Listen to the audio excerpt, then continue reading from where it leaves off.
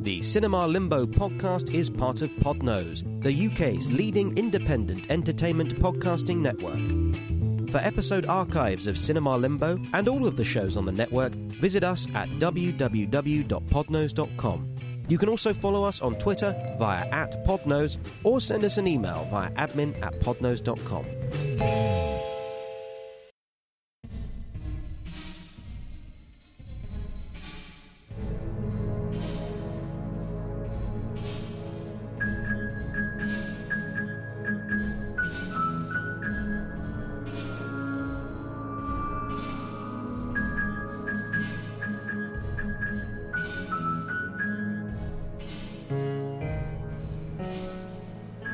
Hello. There are many realms beyond this one that cannot be fathomed, regions that do not adhere to our ideas of reality. Dwellers in these zones could be thought of as angels or demons, or something more than human. My name is Jeremy Phillips, writer, critic, and large foam nut, and you are entering Cinema Limbo, the way station for underappreciated films. Tonight's symposium covers the 1977 supernatural horror sequel, Exorcist II: The Heretic, starring Linda Blair, Richard Burton and Louise Fletcher, and directed by John Boorman. My guest is Chris Arnsby, and you join us in a deconsecrated chapel, long after midnight. Hello, Chris. Hello. What can you tell me about Rospo Pallenberg? Absolutely nothing. That's a problem, because I don't know anything about him either, and yet he seems to have been a very important person in the making of Exorcist II: The Heretic. Did he write the checks or something?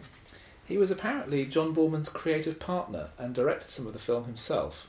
Wow. But I've been unable to track down much information about him. He doesn't seem to have any other film credits. I get the impression he might be some sort of spiritual guru type. Possibly. Like the astrologer who managed to inveigle himself with Peter Sellers and wound up acting as go-between between him and film producers. Wow. I do now like to imagine him slinking around the set in James Earl Jones' locust costume. Had you seen Exorcist II before? Nope. Had you seen The Exorcist before? Yes, twice. And on both occasions it did a number on my subconscious. Really? Yeah. The first time I saw The Exorcist was at university, and I slept with the light on afterwards. I was so scared. What a fucking baby. I know, yeah. 21 years old I really was. I snuck in to see The Exorcist underage because I'm a big hard He-Man. Well, yeah. And I didn't care for it. Okay. What you mean in terms of it, you didn't like it, or...? I didn't find it especially engaging. I didn't find it frightening in any way. What year did you see it? 1998. It was the year of the 25th anniversary, where it had a major national re-release. But weirdly, that was the second time I went to see it, because and I had exactly the same reaction. I'm sitting there in the cinema, and people are openly laughing at the film. And I think the only conclusion I could come to was that this was after French and Saunders had done their parody. Probably, wasn't there a terrible Leslie Nielsen film? Repossessed, that was it. And I just wonder if people weren't laughing at the film, they were laughing at their memory of the assaulted Exorcist. Yeah, so 1998, not a good year for The Exorcist. Well, the audience I saw it with was well behaved. Okay. It was a Saturday afternoon, so perfect Saturday afternoon viewing. I did see it again at university as part of a Halloween triple bill. It started with Halloween, which provoked much laughter, which annoyed me because Halloween is a masterpiece and John Carpenter is unimpeachable. Pleased to see that he recently won an award at Cannes. Oh, good for him. Then the Texas Chainsaw Massacre 2, which at the time was the first one, right, yeah. which is one of the worst films I've ever seen, and people were laughing all the way through, and I was joining in. And then the last film was The Exorcist. And you could have heard a pin drop. Yeah. My theory, which I believe you've just disproven for me, is that the people who are really affected by it are those who have grown up in a religious background. Yeah. But as far as I know, you didn't have a religious background. No, not remotely. And neither did I. But what I did... This leads on to my controversial theory that modern cinemas don't allow horror films to work properly. When I saw The Exorcist, I saw it in a drafty university hall. I was sitting on a rickety, uncomfortable chair, and I was being kind of randomly gusted with cold drafts of air from various sort of places where the windows didn't fit. And I saw it in really creepy surroundings, and I think that helped. Whereas I think if you're sitting in a modern cinema with comfortable seats and, there's the beverage holder there and it's all nicely air conditioned, I just think it's a lot harder to be frightened. You're right. Old cinemas, I think, were far less comfortable. Yeah. I remember the scene in The Smallest Show on Earth, where the cinema is showing a desert film, and they've deliberately turned the heating up slightly to make it more atmospheric. But also so that when it comes to the intermission and the lady comes out with the ice cream, she's almost trampled in the stampede to buy it. And actually, though, I saw the remake of The Thing, or the prequel rather, the one that everyone's forgotten. Yeah, there's a prequel to The Thing, and it's also called The Thing, to cause confusion. And I saw that in a cinema at the now vanished Trocadero Cineworld. Oh yeah. And we were told at the box office that the air conditioning was broken in the screen. It was jammed on. Oh, okay.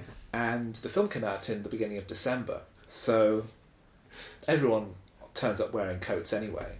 So I think, well, okay, I'll just keep my coat on, and instead of having a cold drink, I'll get a cup of coffee there instead. So I go with my little cup of coffee, watch the film with my overcoat on. This film's set in the Antarctic. So it's some kind of interactive art project. Yeah, and I think I enjoyed the film more because it felt like I was part of the environment. Because the film itself is not very good. I went to see the first Mission Impossible film in the middle of one of the hottest summer days possible. It was a packed cinema, and the sequence when Tom Cruise is wherever it is that Tom Cruise is breaking into in the first film, when he's on the wire, it's the CIA, and he's sweating. The audience was sweating in sympathy with Tom Cruise. I saw that film at a military base. Okay, yeah, right. It's a fun little insight into my background, and it was a very crappy cinema. So, what did you think of Exorcist 2? I didn't think it was terrible, is the honest answer. Oh. It's not brilliant. It's obviously remotely what I was expecting. Obviously you go into a sequel to The Exorcist and you expect it to be psychological horror, lots of rotating heads. I don't know. It's much more of a science fiction film, I think, isn't it, than a horror. It doesn't work, but in places you can kind of see. There are a few sequences. The bit at the... Might as well skip to the end. The bits towards the end where they're racing to get to Washington, and Richard Burton and Linda Blair are on the train, and the other two are in an elevator. There's something about that whole sequence that's got a kind of very dreamlike atmosphere to it. It might be helped by the score. But yeah, bits of it are not scary, but they're quite eerie. And then other bits are rubbish. I hadn't seen the film before, right. So I watched it in advance, just normally before making my usual note-taking viewing, and I was not impressed. Oh dear, not even a little bit. Not really, no. But I think it's something that's worth looking at because it's such a famous dud. Oh yeah. It starts with Father Philip Lamont, played by Richard Burton, arriving at a shack in Brazil, somewhere. For an exorcism, where a girl has been healing the sick, but people think that she's possessed by something or other, and in the process, candles get overturned and she burns to death. And Lamont is very troubled by this. Particularly at one point, he prays to the spirit of Father Merrin, I believe. I think so, yes.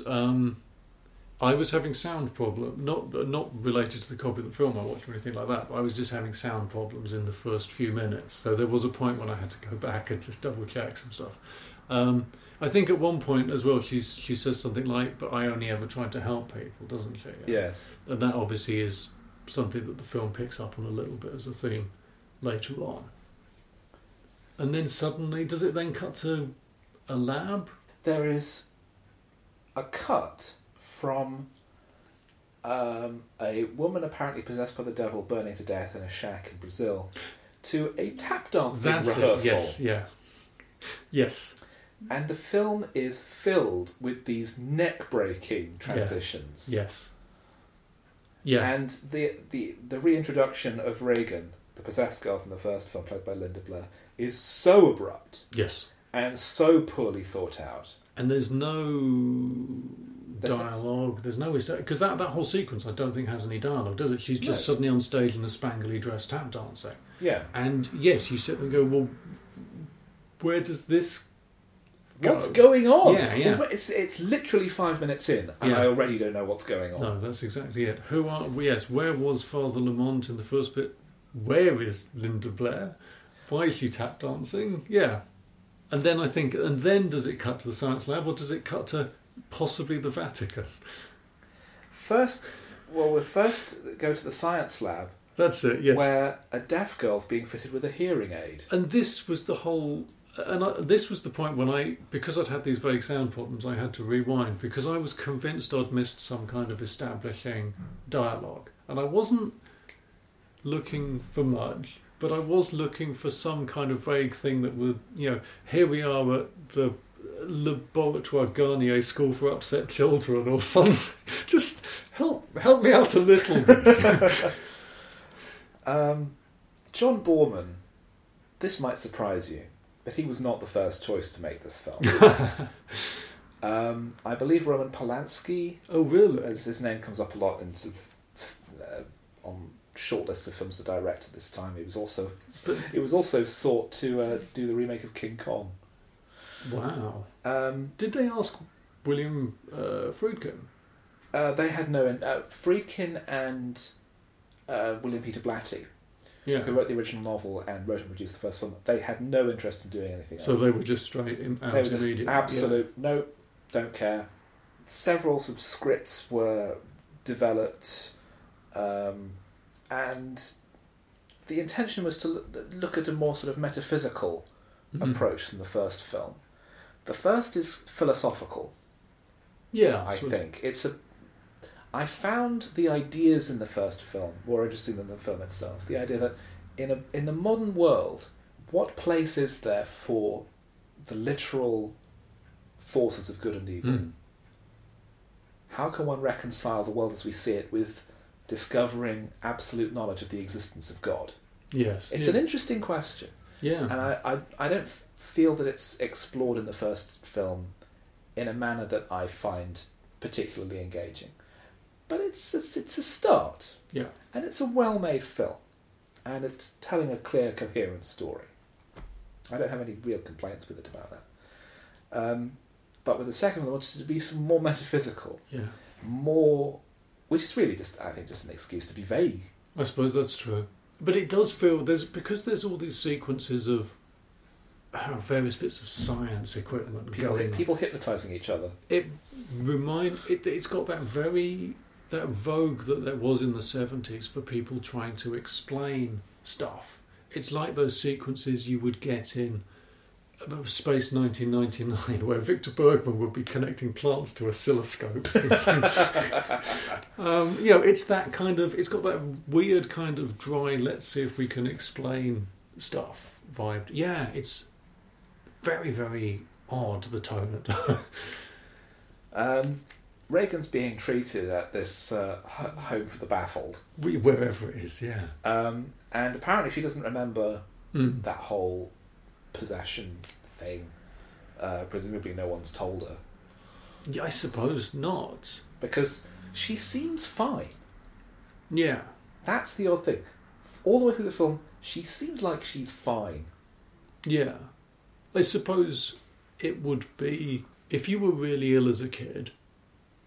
would you necessarily remember it as an adult, or would you just remember a series? This is 3 years later. I suppose that's true. And she was reasonably...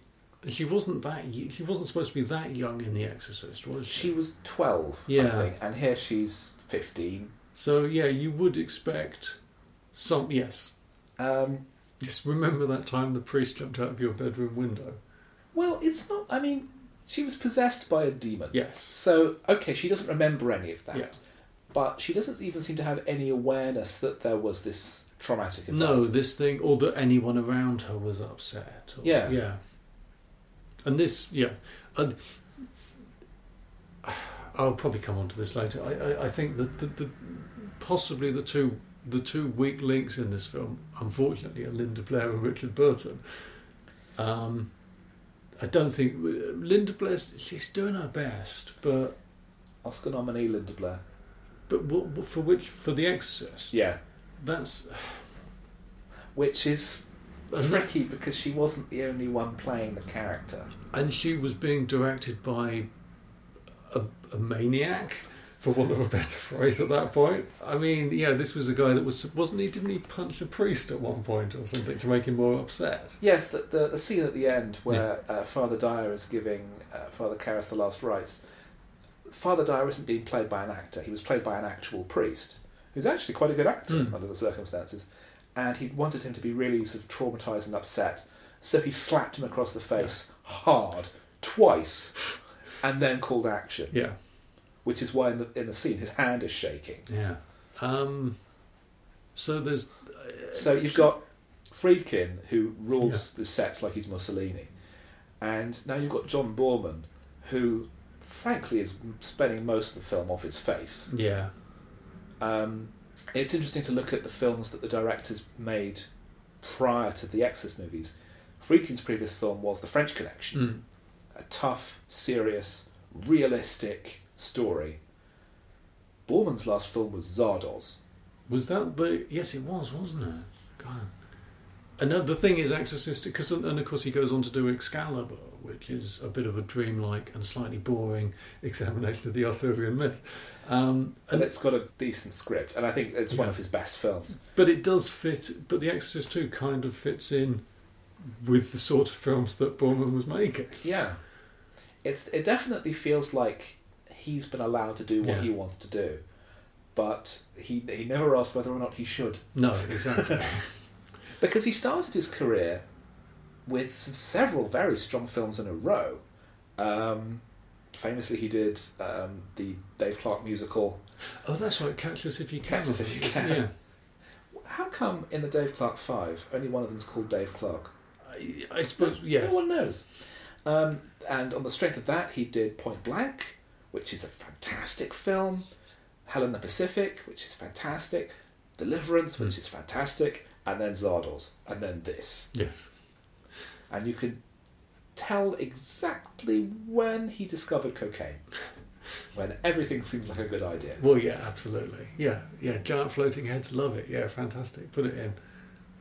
Apparently he doesn't remember lots of making Zardoz because it was just a wonderful blizzard. At Dr. Gene Tuskin's lab of whatever's going on there, with the big foam nut that they have in the background that the kids play with. That's part of the problem actually with all those sequences. I'm just sitting there looking at the background, going, and the weird set design with all the octagonal glass offices, and also the very weird sense. There's I think this is just one of several occasions where their reach exceeded their grasp. But the Doctor will flick a light, and I think the implication is that the walls of the glass octagon are becoming opaque. But obviously what's actually happening is that the lights everywhere else are being turned off. So there's just this sense that you work in this place and just every now and again you're plunged into darkness for no obvious reason. The big foam nut was actually an educational toy that they'd found from somewhere. I have no idea how educational it's supposed to be. Presumably it came with a big foam bolt at some point. And a really big padlock. Yes. And just fastened it on the outside of the building. Gene also has a hypnosis machine. Yes, yeah. Oh, and they talk about going in sync, don't they? Which again is one of those weird 70s sci-fi terms. Biofeedback, Yeah. man. Yes, they're synchronizing biofeedback by bringing two altered states together, and it works by first hypnotizing one person, and then the hypnotized person hypnotizes someone else, which is not even the funniest thing in this film. No. Not even James Earl Jones spitting a tomato. That's very, very odd. But to be fair, it's a memorable image. Meanwhile, in the Vatican, there's a meeting with a cardinal. Or the Vatican question mark, because I'm assuming it's the Vatican. I mean, it could be given the speed that Richard Burton gets from that meeting to the home for upset children, it could be that Roman Catholic Cathedral in New York, for all we know. It could be the Vatican's branch office in Baltimore. Yeah. And the cardinal wants him to investigate the whole exorcist. It's the death, isn't it? Yeah, specifically the death of Father Merrin. Because Merrin apparently was writing all kinds of things about evil overthrowing good, and it's been suggested that he was maybe a Satanist. And none of this is in the first film. No. And this is a prequel and a sequel in the same film, isn't it, basically? Yeah. Because it tells you what everyone was doing before and after. Well, there is actually an actual prequel to really? The Exorcist. It's called Dominion, a prequel to The Exorcist. It's one of those fun film stories, which it's almost worth covering in Cinema Limbo, that no less than Paul Schrader was hired to write and direct an Exorcist prequel, because he's the most famously Catholic weirdo of filmmakers. Yeah. So he made this film called Dominion, a prequel to The Exorcist. Showed it to the studio and they said, no. So they hired a new director, they completely rewrote the script, they reshot the whole thing with only, I think, 2 members of the same cast, and they released the second version, which was The Exorcist The Beginning, directed by Rennie Harlan. And I saw it in the cinema, and it's not very good. Wow. And it stars Stellan Skarsgård as young Father Merrin. Okay. Which, if nothing else, is perfect casting. Yeah. And Dominion was eventually released separate, had a little theatrical release. It is out on DVD. I haven't seen it. But apparently it's also not great, because it's one of those ones where Paul Schrader was just allowed to be weird and wildly undisciplined. Like that film he made with Lindsay Lohan and the porn actor. Yes.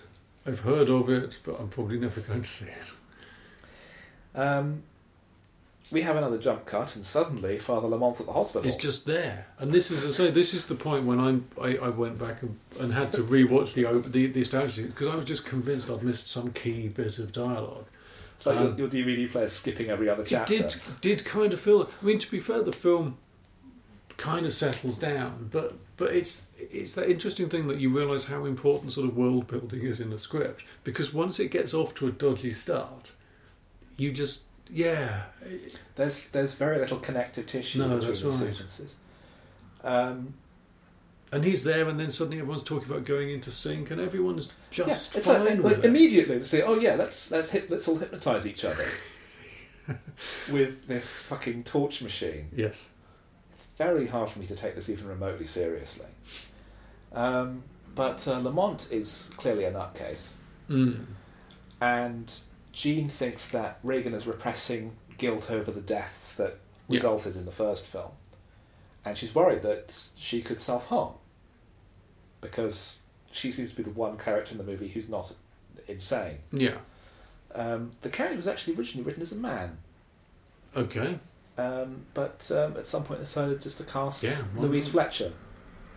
And it's an interesting casting choice, because the last thing she did was One Flew Over the Cuckoo's Nest. Oh, right. Where she plays an outright evil medical professional. Oh, is she Nurse? She's Nurse Ratched. And in this, she is a genuinely good doctor, bit of a crackpot, but someone who is genuinely caring about her patients.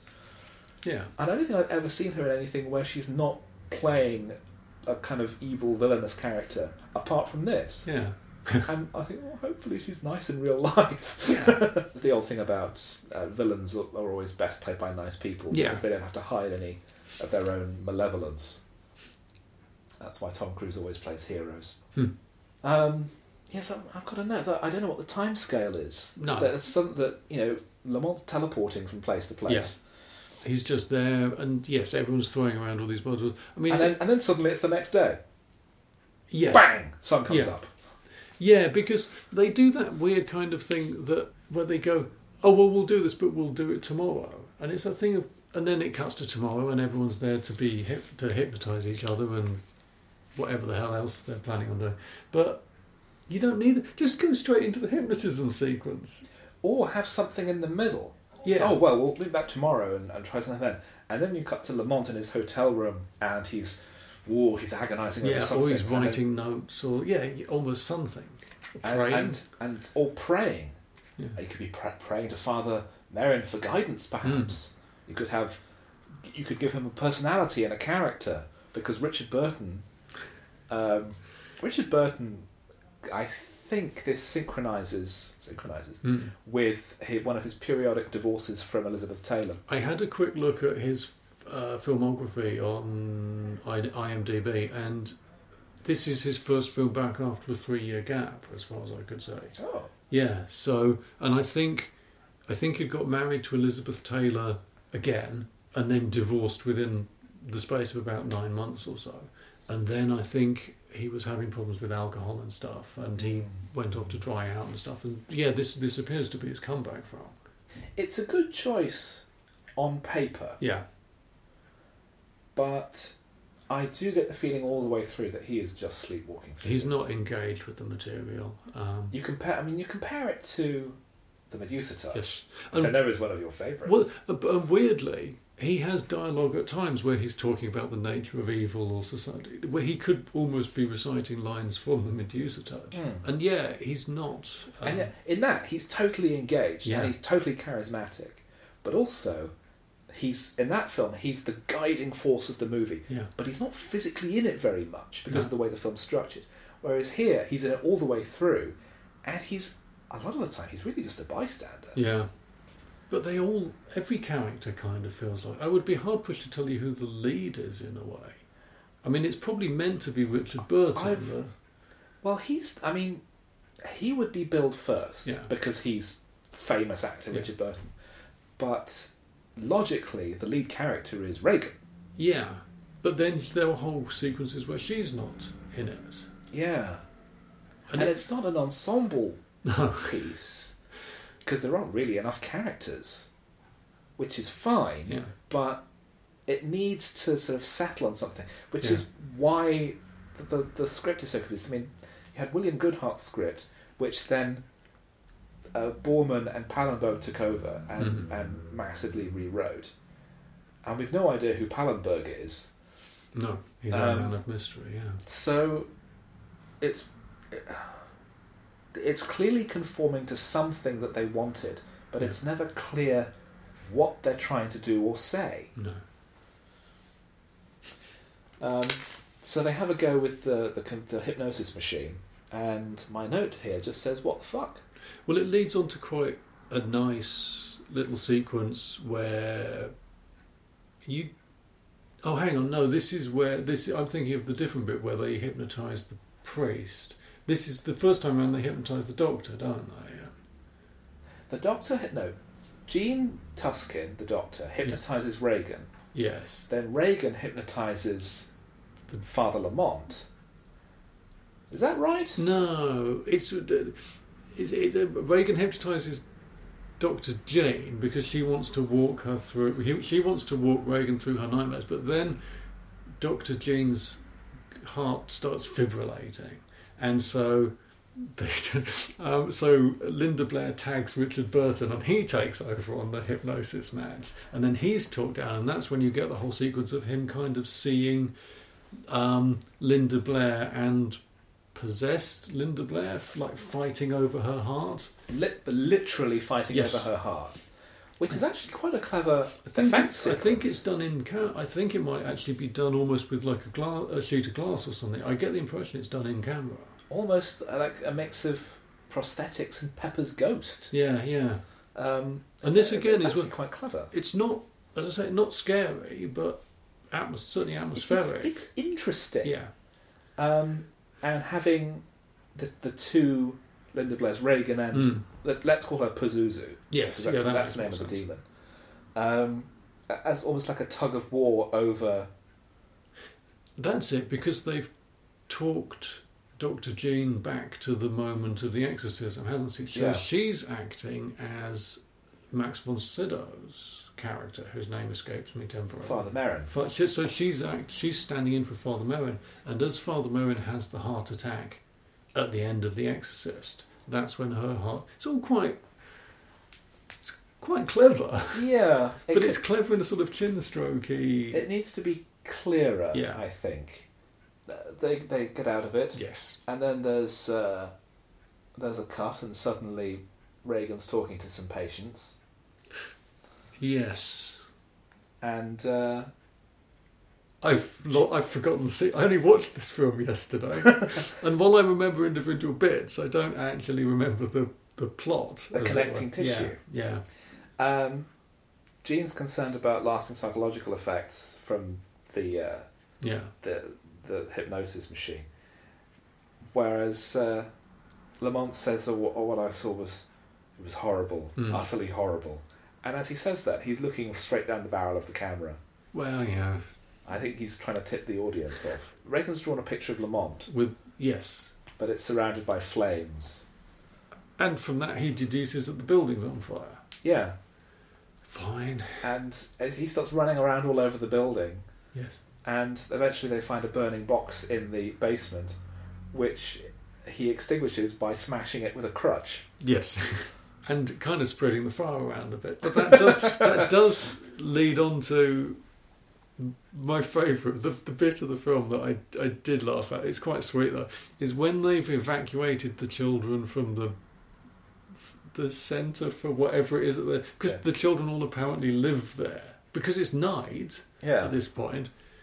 But in the background, the firemen have got like the bouncy thing that they use for people jumping from multiple windows, and one of the kids is jumping up and down on the sheet. It's way off in the deep background, but it's a really nice little moment. And I can only assume that the extras were off amusing themselves while the rest of the film was being shot. A good director would have put that in deliberately. Well, yeah. Had like a couple of the kids wearing firemen's helmets. Yeah. Because the firemen just let them try them on.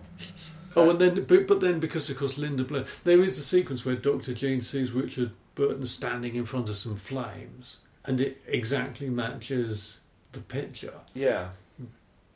Which is significant in some way. So Jean thinks that the machine's given him some sort of access to her psychic abilities that Reagan has, and this proves that Pazuzu is still locked inside Reagan in some way. And then Reagan goes to bed. Yes. And in her sleep she hears the voice of Pazuzu saying, we're going to go flying. Oh, that's right, yes. And then we start having visions of African villages and locusts. Yeah. Just like random shit. It'll probably make sense later on. Okay. I mean, I'm assuming that the film editor isn't just sitting there in front of a... What do they call it? The Steinbeck machine. Going, oh no, I've dropped everything on the floor. I think this film was edited by Stevie Wonder.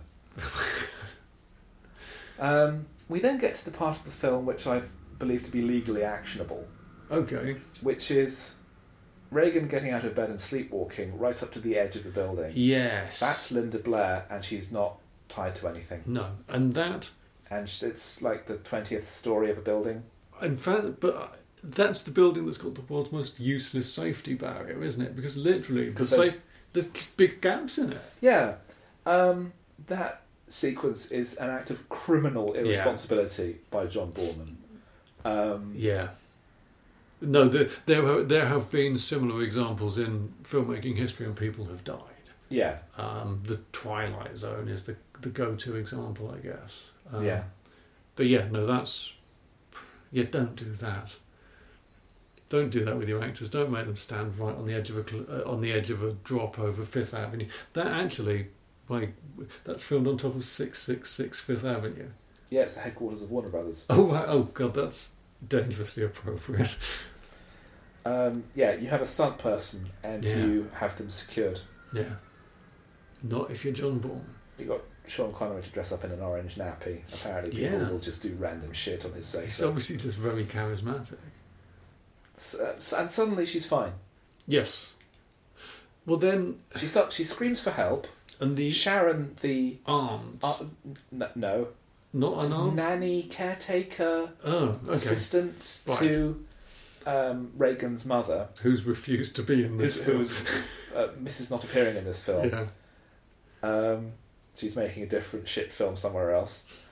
And suddenly she's just tending to the pigeons there when she arrives, having to scream for help. Yes. And then she goes off to Georgetown to meet Father Lamont.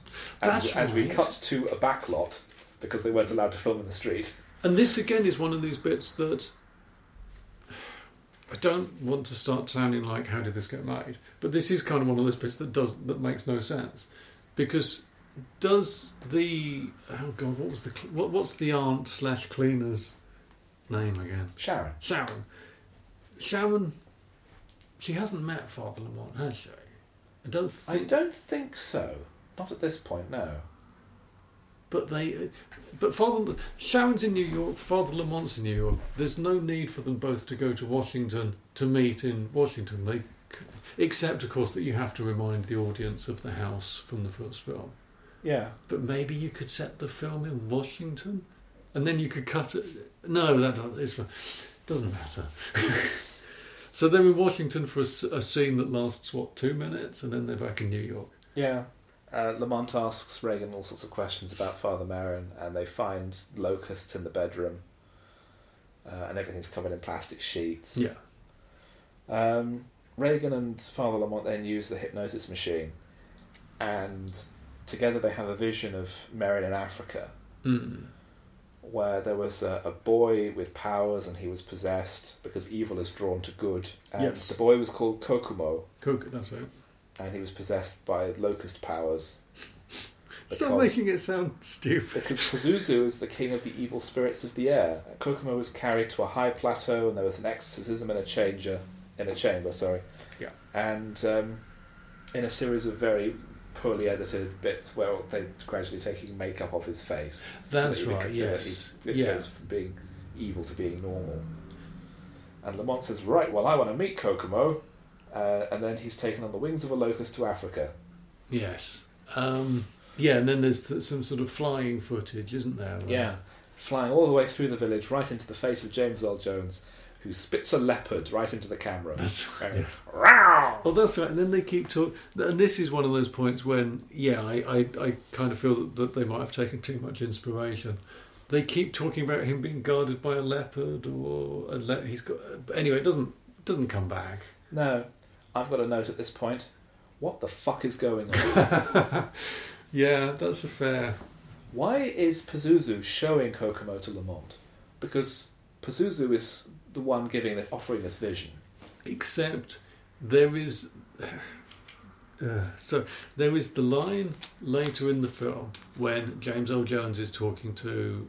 Kokomo is talking to Father Lamont about locusts, and that they are happy... go-lucky grasshoppers until they brush each other with their wings and then they swarm. I think Pazuzu is metaphorically... Sorry, listeners, I made air quotes at that point. I do that a lot, don't worry. I think he is metaphorically brushing Father Lamont with his evil wings in an attempt to corrupt Father Lamont and make him join the evil swarm. Yes. But then why is he then showing him this vision of Kokomo? Is it by accident? I think it's it's part of the process of corrupting. It's a bit like... sort of giving him access into his psyche, giving him a vision of his nemesis. I think it's a bit like the idea of using the dark side of the Force. The more you use it, the more you become... So the fact that Pazuzu is ostensibly helping Father Lamont is all just part of the process. The longer... he can keep Father Lamont relying on him or using his dark powers, he will just become more evil. Because then there's that sequence a little bit later where he's in Africa and he says... He makes the mistake of saying this conversationally, which is never a good idea, but that he flew there with a locust in a vision. And that's, of course, when everybody stones him because they realise he's...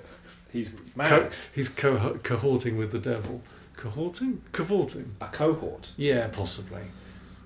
Anyway, yes, for Pazuzu, for diabolical reasons of his own, is showing Father Lamont how he can be defeated. Later on, Pazuzu tells Father Lamont all about Darth Plagueis. Quite possibly. Meanwhile, Regan talks to an autistic girl who is suddenly healed. Yes. Because she's the good locust. Yeah, which we'll come back to later. And the young girl asks Regan what was wrong with her. And her reply is, "Oh, I was possessed by a demon." Yeah. Maybe. Oh, it's okay. He's gone. Yeah. In that exact tone. Yeah. And there's a reaction shot from the girl, which is just perfect. It's like, what the fuck are you saying? I've only got autism. You're fucking crackers. I think as well, and maybe I'm not being fair to Linda Blair by saying maybe she just doesn't know how to play the line she's given. Because I don't know how to play that line. How do you play the line, "I was possessed by a demon, but I got better"? This is a hospital. Yeah, probably. So now she accepts that she was possessed by a demon. Yes. Because we've gone from one state to the other state with no intermediate, yes. no connecting tissue. No, exactly. Again. The problem with this film is that it's all jumps. Yeah. Like a locust. Yeah, maybe. There's no progression. It's just we're at A and now we're at B. There's no journey. There's no development. No, and it's just abruptly things are now in different states. And there's not even. I mean, the other way that you could have made this work would have been if in the sequences where Linda Blair is saying that she doesn't remember what happened to her, you just you cut to a close-up of her looking a bit shifty or something that says she's obviously lying. But yes, no, she's gone from remember. If you take everything at face value, she's just gone from not remembering to remembering. But she's fine with it. Yeah, there's no coming to terms with this incredible experience. Hell exists. That would be yeah. A view of the entire universe has been exploded. Hell exists. The damned are tormented for all eternity. Your loved ones are in heaven. It's okay. Yeah. I'm fine now. Yes. Jesus Christ. If only he was. I mean, at some point in this film, you're going to have to start praying for divine intervention. Yeah. I hope Christ knows a good script doctor. It turns out that Regan is saying, well, gee, can I help anyone else? Yes. And Lamont overreacts so fantastically. This is about saying there is some incredible event. Oh no, this Dr. Tusk say no, this has some kind of scientific reactions. No, don't hide behind science. So Father, you're getting obsessed with this. I'm not obsessed. Yeah. Okay. Yeah. Well, yes. And it should actually be Father Lamont because he should be the one that's going for one of them. Know your powers are fueled by evil. In the best, I mean, obviously you don't want to say it in a way that upsets Regan, but effectively he should realise that her powers are being fueled by the demon Pazuzu. No, of course she shouldn't be trusted to heal any other of the upset children because it would probably be some kind of long-term curse. Going back to what you said earlier, I think this film does make more sense if you imagine it to be a Star Wars film. Sort of. And that these powers are the Force. Yeah. It makes it so much more coherent. It's definitely science. It's not horror. It's definitely much more science fiction. Oh, absolutely. Yeah. Absolutely. But you just kind of accept, right, these are magic powers. But it's so poorly defined. No. And the whole brushing of the wings thing it's a metaphor, but it's also real. Yes. It's lot. Not thought out enough. Whereas to say, it's the Force. Okay. That's a nice, easy explanation for everything. Yeah. But the film is trying to sort of reach towards things that are more complex, but it doesn't know how. No. So it winds up being not one thing or the other. It's doing the sorcery debate from the demons in a weird sort of way, isn't it? It's that magic versus reality, but doing it very, very poorly. Lamont goes to a museum and Regan meets him there because she sensed that he was there. which Yeah. reminds me of the episode of Friends where they're talking about martial arts, and Ross believes that he has sort of very highly tuned powers because he once had a yellow belt in karate. Yeah. And at one point, he has his back to the door and Rachel walks in and goes, "Rachel, I sensed it was you." Yeah, no, it does kind of come across like that. Merrin believed in a world mind, it says here. Possibly. And Well, no, that we're evolving towards a world mind. oh yes, they believed in the idea of a world mind. Yeah. I suppose. And Lamont asks permission to travel to Africa to meet Kokomo and Which find out how he survived being possessed. Which is denied, and then It's denied. Yeah, he's taken off the case and told That's to what hand it in is. his Bible and crucifix. Yeah. So he goes to goes confession and Oh no, and, yes. and confesses disobedience and pride, and then, just like in Star Trek 3, having been denied permission, he will therefore go anyway. Yeah.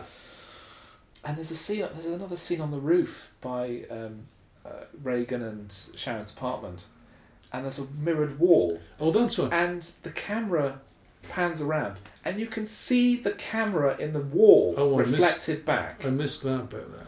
I mean, I was kind of looking at the bit where Sharon is reflected, and it's quite a nice piece of cinematography. They're making good use of the location until they reflect the camera back Yeah.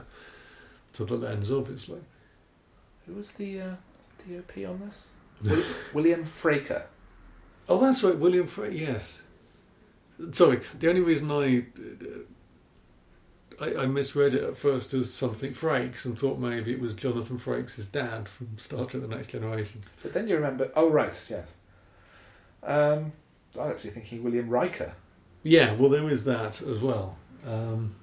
He'd been Oscar-nominated a number of times. Later that same year for Looking for Mr. Goodbar, for Heaven Can Wait, Oh, okay. for 1941, Wow. War Games, and Murphy's Romance. See, he knows which way to point a camera. Yes, but none of his films are really exceptional. I mean, he does actually have a track record at Cinema Limbo because he was the DOP on Street Fighter. Oh gosh, sorry. He did The Day of the Dolphin. There's a film I've always wanted to see. Close Encounter... Oh, the additional photography on Close Encounters. Oh dear. And One Flew Over the Cuckoo's Nest. Additional photography. So maybe he was mainly He doesn't strike me as a Roger Deakins type. no. The kind of painting with light and colour type. Well, no. As you say, he knows how to work the camera. He's a good technical man. And he knows how to take. He obviously knows how to take advantage of opportunities. So that somebody went up there, went, "Oh, look at all the nice reflections. Yeah, great, let's do it." But there's no sense of any great overriding vision, or No. the sequences inside the lab are just very brown. Yeah, I mean it's stereotypically 70s. Yeah. The colour scheme, the weird spiritualism, the over-ostentatious design. It couldn't come from any other time. No. Lamont arrives in Africa, in generic Africa, Yes. the country of Africa, and he finds where the man who fell off the mountaintop lands in his vision at the same time as Reagan is performing in her tap dance show. Yes, that's it. So it's going Which to is come the up only again. time the tap dance show comes back at all. But And because he's had this vision, Lamont is accused of being a devil worshipper, Yes. and he starts getting stoned. At which point, Reagan starts having seizures. yes, and shrieking. And tries to just keep I was dancing. going to say, and the show carries on around her. And she's in agony as she's still trying to tap dance. But she's obviously in distress. She's obviously in distress, but the audience. Don't This is care. obviously part of the. Until she literally does a stage Yes. dive. Yeah, she falls off the stage, and then she's doped up by the doctor, who apparently just carries that stuff around with her. Yeah. And Lamont escapes from being stoned by running away. Yeah, makes sense. So he goes and asks some directions from a nun Yeah, about how to get to Kokomo, and is told that he can get a lift from Ecumenical Edwards. yes, from Ned. Which is a cameo by Ned Beatty, who arrives by plane with an enormous cross. Yeah.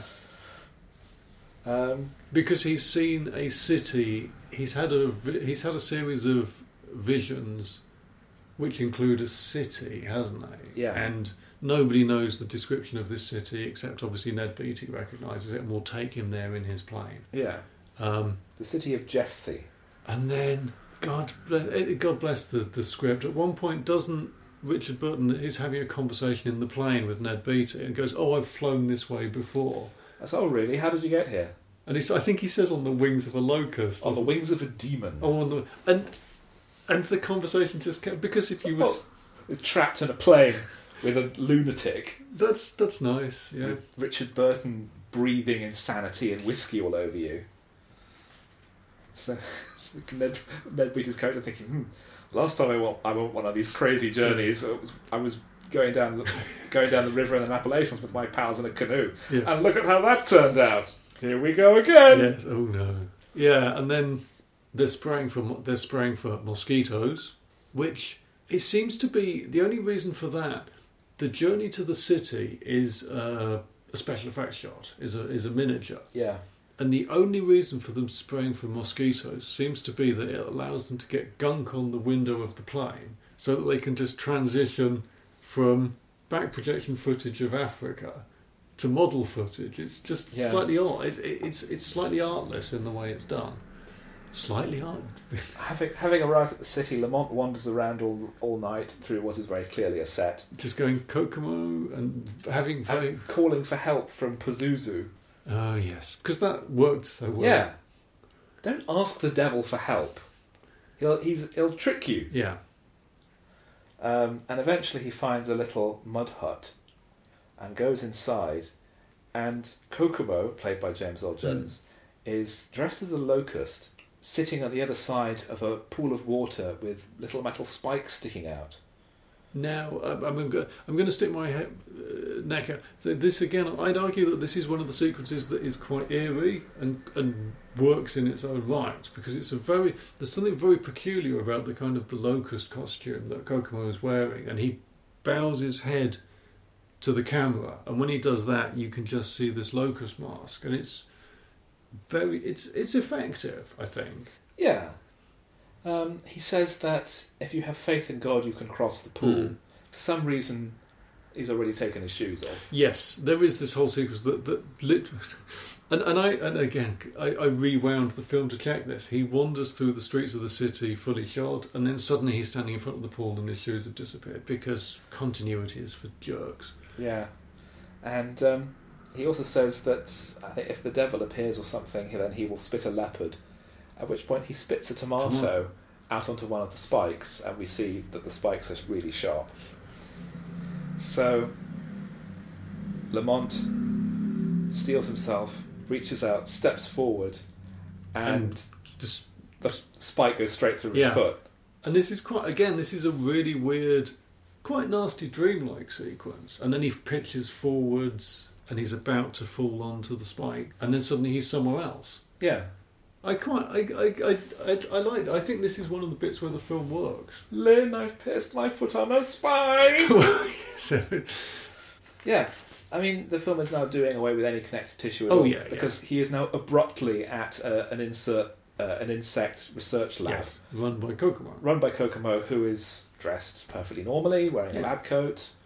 And is breeding bad qualities. He's breeding the good locust, who will brush its wings against the other locusts and calm them down and turn them into happy little grasshoppers. And he explains all of this immediately to a total stranger who has just suddenly collapsed in his lobby out of nowhere. Yeah, well, it's nice to have somebody take an interest.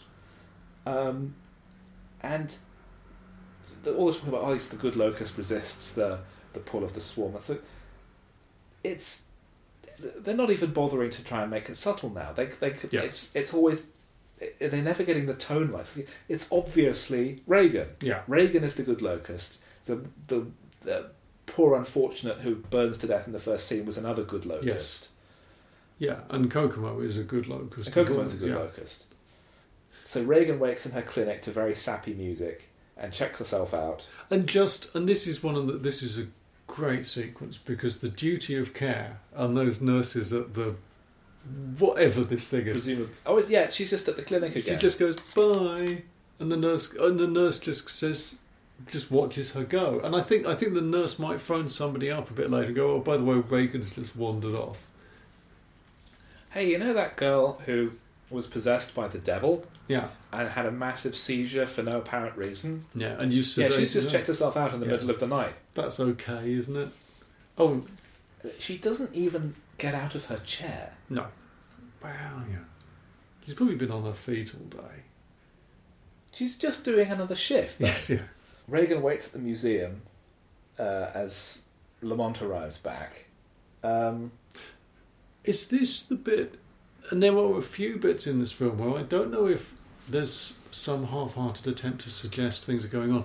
But that scene starts really weirdly with one of the extras kind of like shouts at somebody, and there's a couple of points towards the end of the film, I think, where you suddenly get extras acting in weird ways that kind of draw attention to themselves a little bit. I don't know if it's deliberate. I don't know if it's meant to be saying something, but that's the one that sticks in the memory. Is I just remember that one of the extras kind of like shouts at another extra, and you kind of look at it and go, oh, this is going... Oh, no, it's not. Anyway, Regan's stolen the sync machine and they're going to go off and sync each other. Yeah. With the sync machine, Lamont gets possessed by Pazuzu or something, or he's in a trance. I think he's in a trance. Yeah. And anyway, they're going back to George. And they go back to Georgetown. Yeah. And they're going to take a train, and Jean and Sharon follow after her, in a plane. And at one point, where they're on the train, the guard is trying to drag Regan away, and Richard Burton snaps, "Leave her alone. She belongs to me." Yes. In a way that's not at all suspicious. No, that's right. But apart from the silliness of that bit, there is something quite nice and dreamlike about this whole sequence. And the same with the sequence of them trying to get, with Jean and the aunt trying to get to the airport, where they come across like a car. There's this sense of barrier, of evil fighting back and trying to stop them getting into Washington, and there's a car accident and they have to get out and stop that. And then...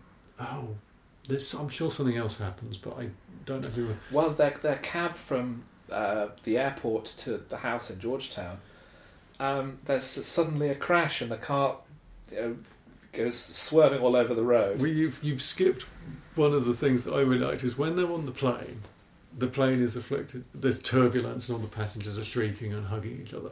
The walls of the interior of this plane are all stained with yellow, and I cannot work out what's been going on in there. I don't know if it's like a one that they use for training, or whether it's whether they've just they've borrowed it from the set of Airport 77 and it's just like damp. But I just was looking at it going, it's disgusting. There's just these yellow stains all the way up the inside of this elevator. It just looks foul. Maybe it's where they took up the wallpaper. Possibly. Maybe it's Pazuzu's influence. Anyway, yes, they arrive at Georgetown and their taxi immediately crashes into barbed wire. But it winds up swerving all over the road and apparently spinning around on the spot.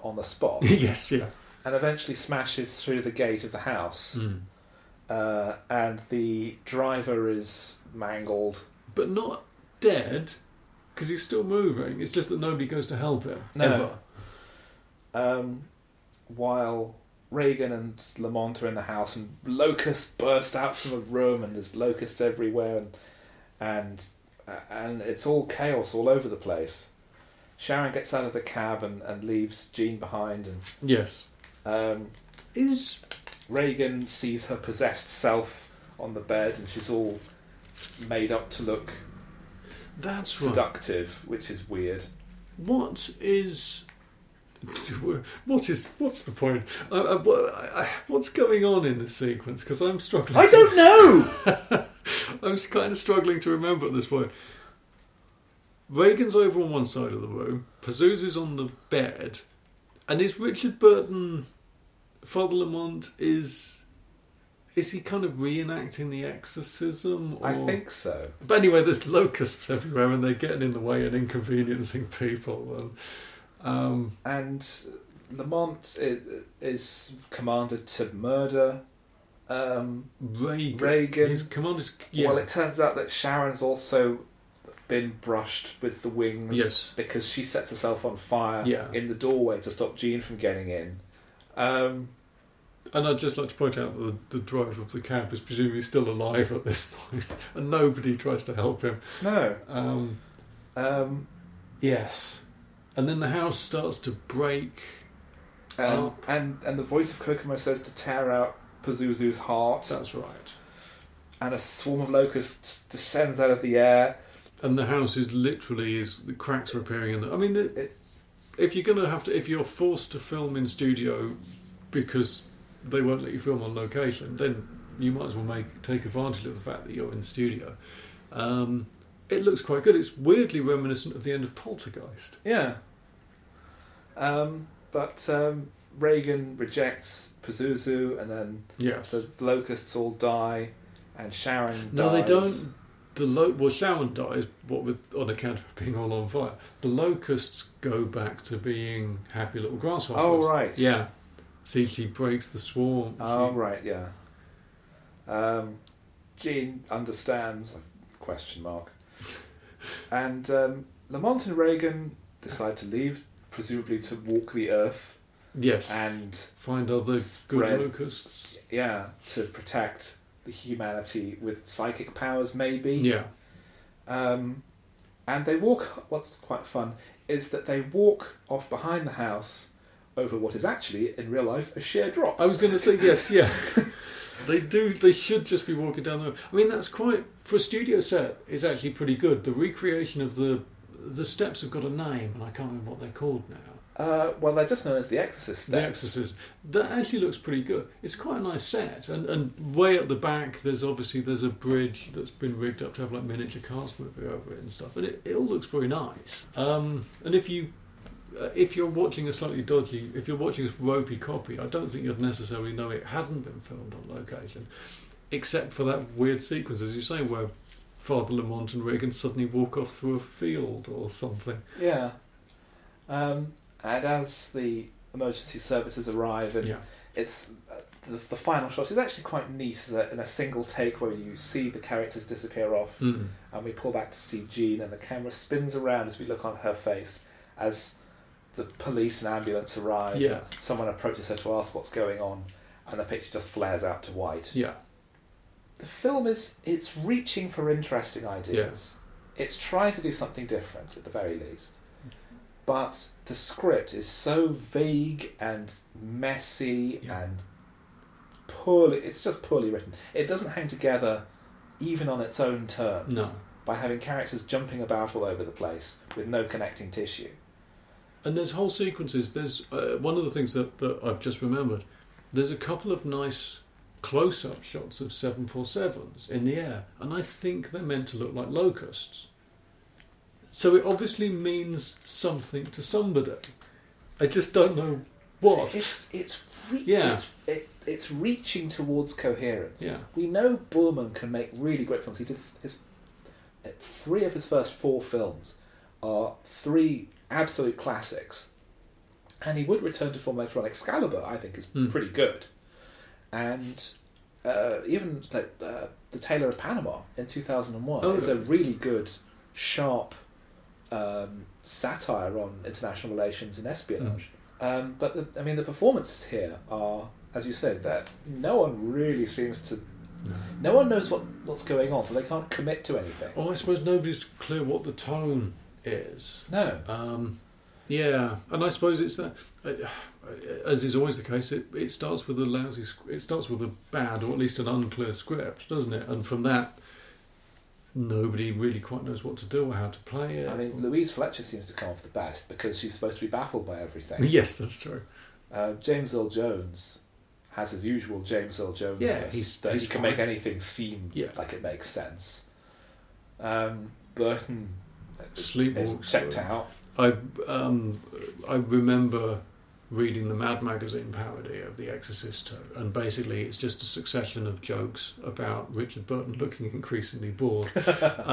And yeah, they're absolutely right. He's sleepwalking through this. He's not particularly engaged, but I suspect he'd got other things going on in his life, and he didn't care. He was interested in the paycheck. Yeah. He wanted to do a big studio movie with a nice big paycheck, which is fine. Yeah. But there is such a thing as professionalism. Hmm. And if he doesn't understand the script, he should ask questions. And if he still doesn't understand the script, at least pretend that it makes sense. Ultimately, I think that it's just that there's no strong enough control. The failure is Borman and to a lesser extent Pallenberg's. Friedkin and Blatty both saw the film on release. Friedkin saw the film on opening day. I think it was Friedkin out of the two. You saw it on opening day, and after 10 minutes, the audience were laughing their heads off, and he was joining in, and he was like, told, "Oh, it's terrible. Yeah. Oh, now the pressure's off. Now I don't have to worry about it." No, that's right. And I suspect it was just if it was just bad, and if it was sullying the first film, he'd have been angry. But it was just awful in its own right. Thought, oh, well, that's all right then. And everyone agrees that it's bad. Although Pauline Kael liked it. Yeah. Well, she had some odd opinions. I mean, I can imagine this is the sort of film that Roger Ebert would have probably given a good review to. I wonder if his review is quoted on the page here. I think actually he may have been one of the people that queued up to give it a good kicking. Oh, it was Blatty who laughed. Oh, right. William Friedkin recalled hearing a story in which angry audience members chased Warner Brothers executives down the street. I think that sounds more wish fulfillment, to be honest. Oh, he says he did later see half an hour. He said it's a stupid mess made by a dumb guy, a horrible picture. Oh, he later said that it diminished the value of the original, and he called it the worst piece of shit I've ever seen. A fucking disgrace. That film was made by a demented mind. But I think that is a lot of the critical reaction to it, because I'm looking at the Wikipedia page. Mark Kermode hates the film. Yeah. And I suspect for the same reason that he feels its existence it damages the reputation of the first one. I don't know. I don't feel like that myself. They're two such radically different. There's no overlap in creative team. Yeah. So this can sit completely separate.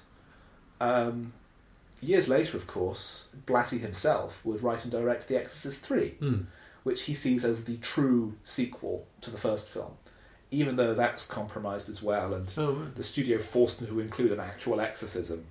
Oh, okay. He wanted to call it Legion, right, which is the name of the book that he adapted from. But the studio says, no, it has to have an exorcism in it, and it has to be called The Exorcist 3. Right. And the resulting film is actually quite good. And since then there was the prequel and the other second crack at the prequel. And there's also been a TV series, which is a sequel to the original as well, with an adult Reagan played by Gina Davis. Okay. And there's the play. Yes, which I saw. And I've managed to... It's not very good, disappointingly. Weirdly, the play is actually the opposite of the film. In the first half of the play, which is all the setup, is great. And I came out at the interval thinking, I can't wait to see how they do the actual exorcism. And the exorcism, it just kind of let all the air out of the balloon. It was really odd. And you could feel the atmosphere in the theatre kind of deflate as everyone realised that this just wasn't working. And the nearest I can come to thinking about what went wrong was that they had got Ian McKellen to do the voice of Pazuzu, with the result that everybody on stage was reacting to a pre-recorded soundtrack. So... regardless of whether it was one of those nights when the actors were excited and working together, or for example, a rainy Saturday afternoon matinee in February and nobody could really be bothered, they always had to work at the same pace because the pace was being dictated by this soundtrack that had been laid down months ago, and it just didn't work. It's like the problem they had in Doctor Who when they were acting opposite Chameleon the robot, yeah, whose voice track was pre-recorded. Yeah. and they had to put their dialogue in the gaps. Yes, and it's the difference between that and when they did the Daleks live, and actually you've got actors talking to one another. Yes. Yeah.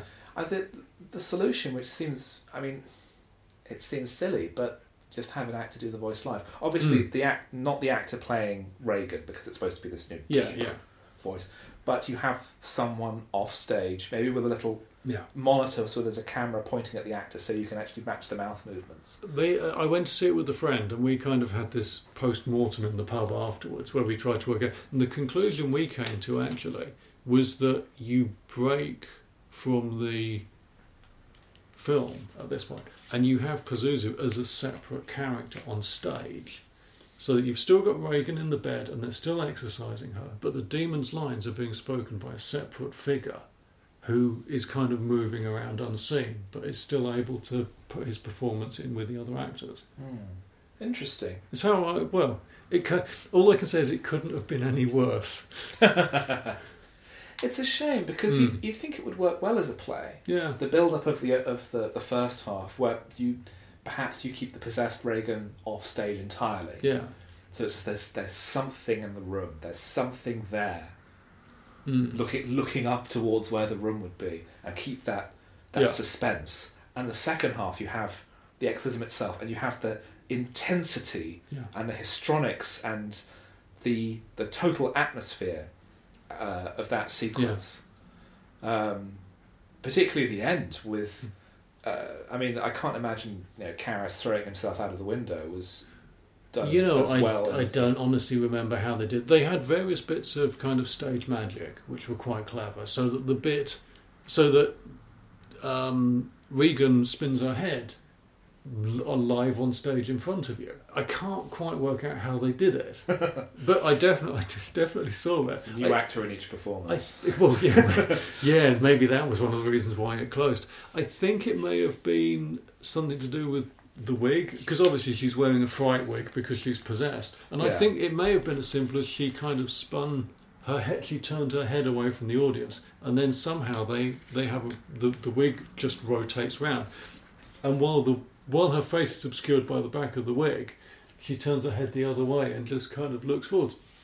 Don't know, but it looked great. Yeah, it's one of those revolving wigs. Yeah, everyone's got them. The kids love them. So it's The Exorcist as a whole has an interesting legacy. But Exorcist 2, overall, I think it is a notable film. It's not something I think that should be forgotten. Because it does tell you, I think, it does offer lessons in structure, in direction, but the fact that it is trying to do something, and in the big mainstream movie as well, it's trying to be odd and weird. That is interesting, regardless of how badly the finished film turns out. So it could be worse, because it could have been boring. Thanks to Chris for making time for this recording. Cinema Limbo is now on Apple Podcasts with more than 60 episodes available, so please download, review and subscribe. We're also on Twitter @cinema_limbo, and Podnose is also on Patreon, so please do make a one-off or regular contribution to help us with our running costs. However, until next time, I will spit a leopard.